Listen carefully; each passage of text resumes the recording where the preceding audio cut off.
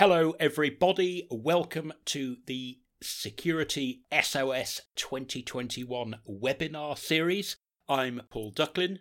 Today my guest is Fraser Howard. Fraser I always like to describe as the malware specialist in everything. Fraser, welcome back to the SOS series. Hi Duck, good to be here.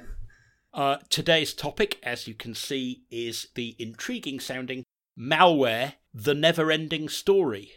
Why we chose that topic, that was actually me remembering it. This is going back to the late 80s or the early 90s. It was a year when we were only in March and we'd already had 28 viruses. And a colleague said, wow, you're really busy at the moment, but what do you think you'll do when this fad burns out? And I'm still wondering what the answer is to that question. Because it really has turned into a never-ending story, hasn't it, Fraser? It has. I mean, I can't even imagine. I think even 10, 15 years ago, we still counted things. And things then were in the tens, if not hundreds of thousands. I think nowadays I've stopped counting. There's just too much. Particularly when the crooks, they're often not delivering those malware samples by themselves, are they? They're working in an environment where there's an affiliate network, if you like. The core malware creators, the crooks at the core of it, like if you look at the ransomware gangs, write the malware, and then they recruit a whole load of affiliates to go out and do the dirty work with it. Yeah, exactly that. And people build all sorts of services around this whole kind of ecosystem that provide them additional capabilities, from simple capabilities like using kind of obfuscation and packing techniques to try and make their creation less easy to detect. And even worse, some of the packing technologies that the malware authors use, the first time you see them, or if you show them to someone who's technical but hasn't looked at them before, they'll go, well, that's easy to detect. It's so suspicious. But yet, some of the tools they use are also used for packing and copy protection on legitimate software. Yeah, that's the annoying part, where benign kind of legitimate software uses those very same tools, which makes it hard for humans and also hard for technology like deep learning. It makes it harder to train automation where the legitimate and the malicious files have very similar characteristics. In terms of this sort of malware as a service, where affiliates are being recruited, it's way more than just ransomware, isn't it? There are whole market niches in the cybercrime ecosystem where different malware service providers provide different sorts of tools. Yes, definitely. And in many senses, if you're a cyber criminal looking to maybe steal data, you probably like the fact that ransomware is taking all the headlines. Cybercrime history is full of cases where one or a few kind of notorious criminal groups or a few notorious threats have the sole kind of focus of law enforcement and press. And the reality is, behind that, under the radar, if you like, there has always been a whole bunch of other threats that in many cases might be as, if not more important and more of a risk to lots of people out there. The crooks that unleashed that ransomware attack finally lit the blue touch paper in July, may have been in your network since April, March, or even December of the year before. Yeah. And who knows what else they've done. They've almost certainly created new accounts so they can get back in later. They've probably stolen all your trophy data. They've almost certainly wiped out all the backups they can, in case you think you can recover without paying. And who knows how many keystrokes they've logged and how many passwords they've captured during that time. It can be very hard to tell after the fact, can't it? So you mentioned keystrokes there, and actually it's funny because I remember a few years ago doing a demo of what at that time was some notorious piece of malware, and actually we then got into conversation and talking about simplistic kind of keylogin trojans and how that type of malware is one of the most insidious kind of threats that you can have in your network. And if you think of the type of data that you type, and if someone's harvesting that data on a kind of continual basis, it's very easy to see how essentially you can lose credentials, lots of kind of sensitive IP data, and lots of threats today and lots of attacks and lots of the ransomware attacks. They get onto a network at some point, and from there they kind of coordinate the rest of the attack. In many cases, that initial access is through stolen credentials. essentially credentials that have been stolen by one cybercriminal and then sold online to facilitate crime from others. And on that same topic, things that just take simple screenshots and take a screenshot every few minutes or every hour. Again, lots of very sensitive data can be stolen, and where maybe that data then enables a second attacker to potentially access those systems, or realise there's some kind of highly prized data that could be available on those systems. Fraser, I just want to jump back to something you mentioned earlier about these criminal operations where there's a service that's provided. Talk to us a little bit about perhaps one of the more infamous malware as a service groups, namely Emotet. Yes, the notorious Emotet. So that was one of the good stories that came out of this year. In January of this year, multiple law enforcement organisations worked together to take out a lot of the infrastructure that was being used by Emotet. And as weeks, months have ticked on since then, they essentially took out that particular threat family. Emotet itself had been, I say notorious, that's an understatement, for probably 12, 18, 24 months. Was certainly the number one non-ransomware threat family that was regularly discussed by law enforcement, by various kind of news articles and the like. And that was primarily due to the aggressive nature in which the attackers kind of sought to maintain their presence, the size of their botnet, through things like aggressive spam campaigns to continually infect new victims and essentially conscript new victims into their botnet. And also the way in which Emotet itself was used as a malware delivery service. Basically, infected machines had other malware pushed to them. So the bad guys were essentially using that network as a means to distribute other malware. Other people would pay them money to kind of push malware through their botnet. Yes, because for many attacks, the Emotet malware family and the Emotet service, that was the beginning of an attack that may have led to ransomware, wasn't it? Because Emotet wasn't about ransomware. It was, how would you describe it? It's malware delivery malware, basically. Essentially, yes.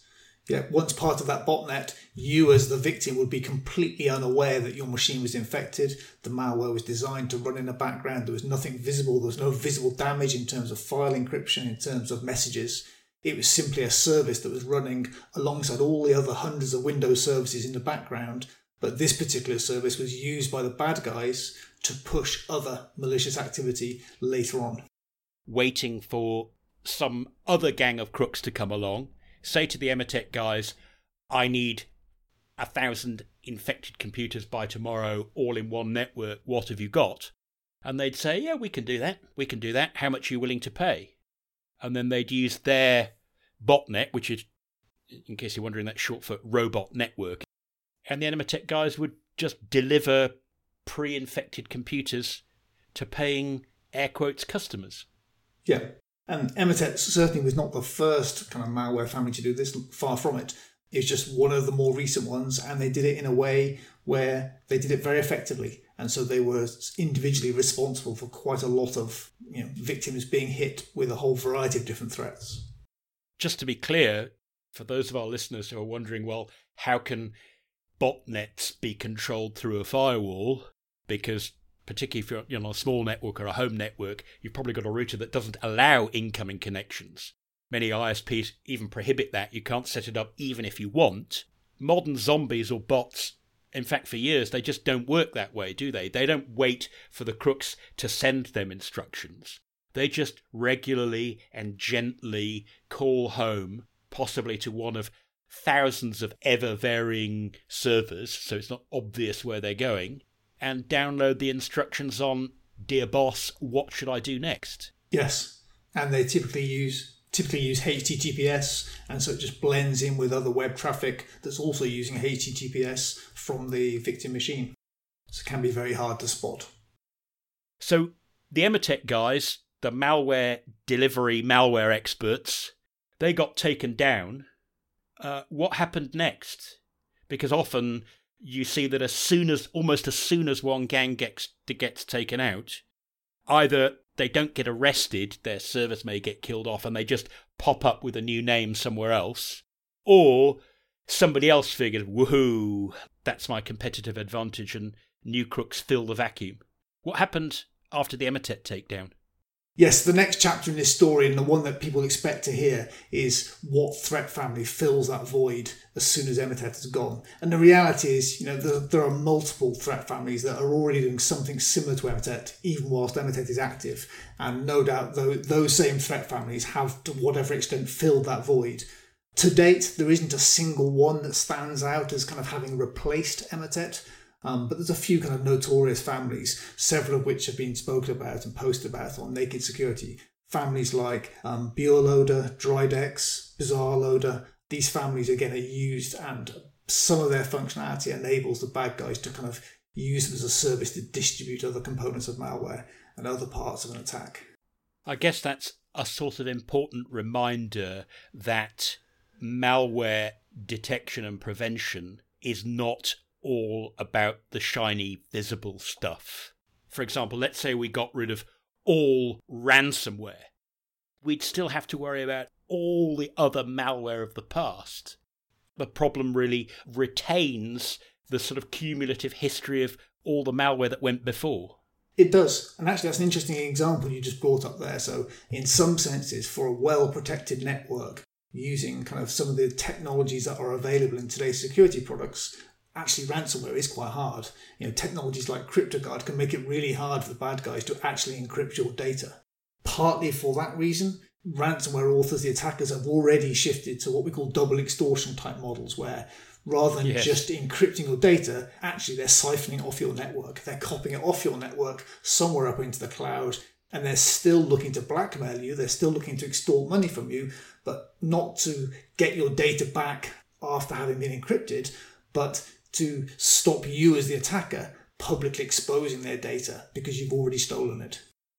So, for instance, we've spoken about Emotet, the malware delivery malware guys, but there's a whole, not exactly a new kid on the block, but perhaps a new term for many people is the so-called supply chain attack, where you fetch software from what you think is a trusted source, but instead of attacking you, the crooks have attacked that person upstream from you.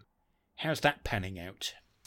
Yeah, again, it's a technique that's been around for a long time, and actually over the last few months we've seen kind of two major attacks that have used it. First one just before Christmas with the SolarWinds attack, where criminals who had managed to compromise that kind of software chain were able to subsequently hit people that were already using that software. And more recently, just a few weeks ago in fact, in the Kaseya ransomware attack, where people who were using Kaseya's software, that software was used to distribute, push malicious commands which initiated a ransomware attack. So from the bad guy's point of view, you can see why it's so attractive. Earlier on we spoke about initial access. How does the attacker get onto a network and potentially kind of laterally move across that network in order to then deliver their attack? Actually, supply chain can solve that problem for them entirely. So in the case of the Kaseya attack, this Kaseya agent was already running on lots of these endpoints, and by compromising higher up the chain, the bad guys are able to basically issue their malicious commands across all of the machines that were running that particular software. So that just solves the problem for the attacker of that initial access, gives them it for free. So loosely speaking, from a software point of view, a supply chain attack kind of simply means that instead of attacking you directly, the crooks just attack someone 1 or 2 or 3 steps up the chain, where you fetch stuff that you assume you can trust because you're not downloading it from some weird link that someone just sent you in an email. Yes, exactly. And essentially, to all intents and purposes, that software is backdoored.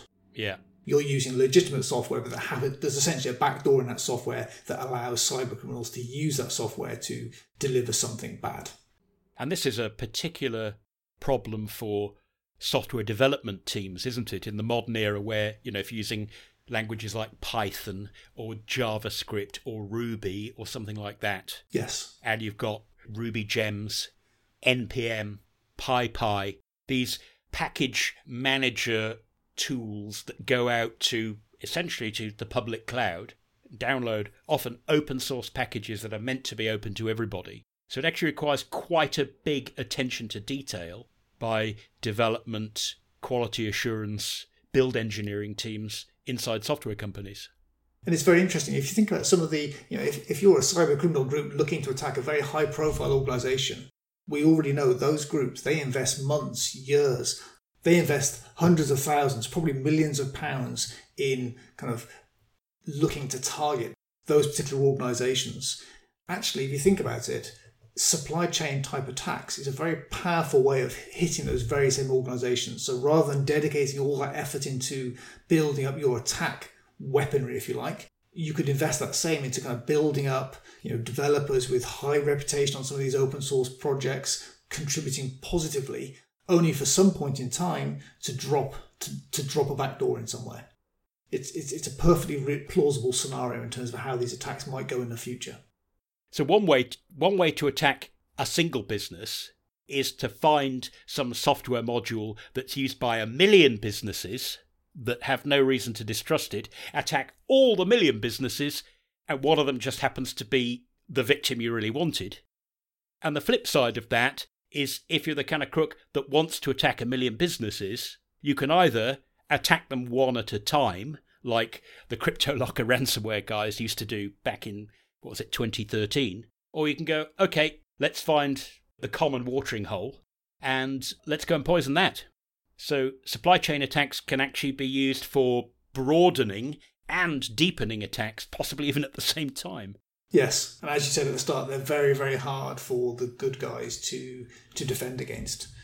Common sense, good practice in terms of what extensions you trust and what tools you kind of maybe merge into your projects, or even within the actual kind of the tooling that you use, maybe your kind of development environment, what extensions you might choose to use. All of those kind of considerations become important, because when you choose to kind of use one of those extensions, as you said, it's probably doing exactly what you described. It's connecting out to the internet, pulling down some third-party code, but actually, how could it be abused by an attacker as well? Yes, and it's not just the case that the crooks will poison the code that you download to build into your own software. They can poison the package that you download so that the malware runs when you install or update the package. Yes. And now the crooks haven't poisoned one particular build you've made, they've poisoned your whole build environment for next time as well. Yes, and we've seen attacks like that in the past where they've targeted certain build environments or certain high-level languages in a way to hit organisations that build and ship packages to customers. Fraser, perhaps this is a good time, given that we've just opened up this huge number of ways you can deliver the malware. Maybe this is a good time to talk about something that's getting a lot of popularity these days, and that is an attempt to codify all this, namely the MITRE ATT&CK framework, which is ATT &CK. Tell us something about that, because I know you've been doing a lot of work with the so-called attack framework, which is a framework for defence, not actually for attack, lately. So we talk about attacks and we talk about how threats work, and inevitably these conversations become quite detailed quite quickly, quite technical quite quickly, and actually to lots of people that aren't involved in cybersecurity, it can be hard to follow and hard to kind of properly characterise, well, what exactly are you talking about? And so basically the MITRE ATT&CK framework is essentially a knowledge base. Now MITRE is run by the US Public Service. It's a US government thing, isn't it?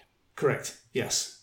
And the framework provides basically tactics and techniques based on real world observations. So observations into how attacks actually happen, what different techniques the attackers use, and trying to basically break that down and providing a structure by which we can label things basically. So you have, for example, tactics like execution, initial access, lateral movement, discovery, command and control, and there's a variety of other ones as well. And within each one of these tactics, you have a whole variety of different techniques as well. So, for example, brute forcing would be one particular tactic.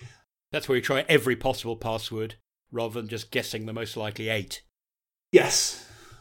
Sniffing network traffic, using Windows management instrumentation. There's literally hundreds of these different techniques. And basically the matrix provides a labeling structure. So when we, for example, block some malicious activity on a machine, we make an effort to try and associate that block with the most appropriate technique.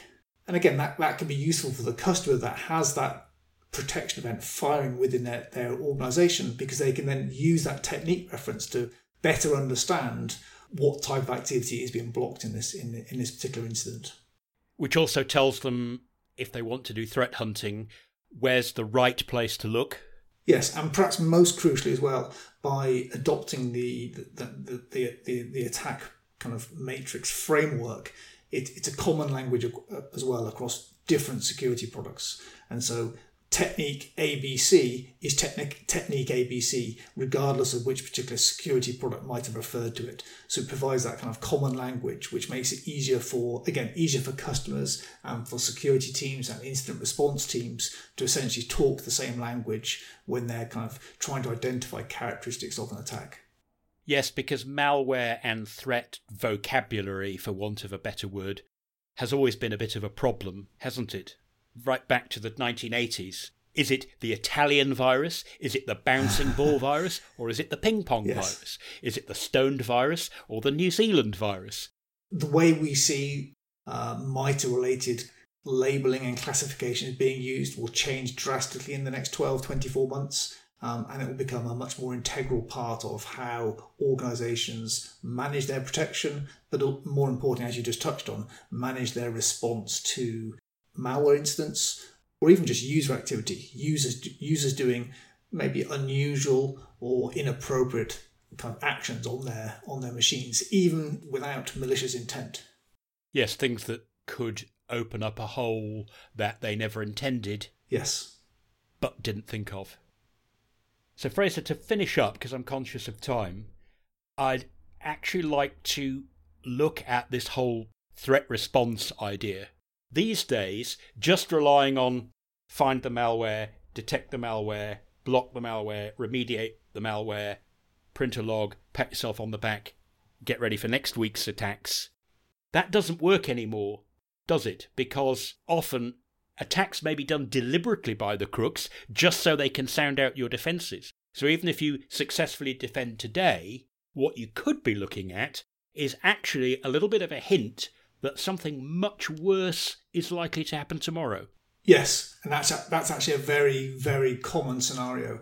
And so the biggest change between those times you talk about and today is actually human-led attacks. So we talk about human adversaries, and what we're really talking about is one or more cyber criminals who already have presence within your network. They've already got in. Maybe it's an unmanaged machine, maybe it's a machine without security patches, maybe it's a machine where the security has been disabled.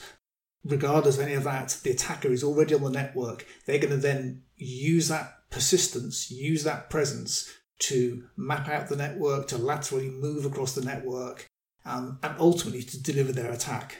And let's be clear, at this point, there are no flaming skulls on your website homepage. Correct. To give away that the crooks are in your network. Yeah. Because it's a human-led attack, it's not like their software pretending to be sysadmins. If they've managed to promote themselves to an administrator account, they basically are sysadmins. Yes. They're just not your sysadmins, unfortunately. Yeah, and so what you tend to find that they try and initiate an attack, and a good security product will block that attack. But actually they're still on the network, and so they retry something different. And they can continually kind of repeat this whole process until eventually they win. And so whatever security product you have has to succeed 100% of the time to prevent that particular attack succeeding. And so this is where services like Managed Threat Response can help, because they can recognize these early signs of that type of attack, and they can essentially boot that person off the network and remediate that attack before the truly malicious part of that attack is delivered, be it ransomware, data theft, or whatever. And just booting them off the network, even that's not enough, is it? No. Because you have to sort of get in your, what I like to call the network time machine, and sort of go backwards and see when these guys were making themselves sysadmins, they probably created a few other accounts. Yeah.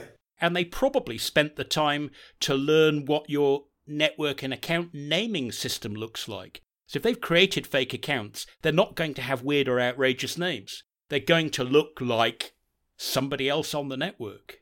Like, they really do try to blend in, don't they? That's what we call living off the land, isn't it? It is using tools, ideally, that are already present on these systems, or if they are introducing new tools, kind of minimising the amount of those tools that they're introducing to the victim machines. And it's all to stay sub-radar. And as you said, any good managed threat response service, aside from just kind of getting these criminals off your network, they will then try to kind of work out, okay, well, what did they do? What do we need to undo? And also, perhaps most crucially, how did they get onto the network in the first place? Exactly. What was it about your security posture that made it easy or made it possible for them to get onto the network? And so, the case is not really closed until all of those kind of ducks are lined up, if you like. Fraser, let's finish up then by me asking you, if you're a business, you don't have a huge amount of time and money left over, but you figure, I actually want to get into this modern threat hunting mindset rather than just thinking of security as a sort of set and forget thing, which never really worked well, but definitely doesn't now. What would your primary advice be? If the budget allowed, I would use a managed threat response type service. So use people with the skill set to essentially manage all these indicators that are flowing from your network and essentially give you a heads up warning to potential or imminent attacks. It is not an admission of defeat, is it?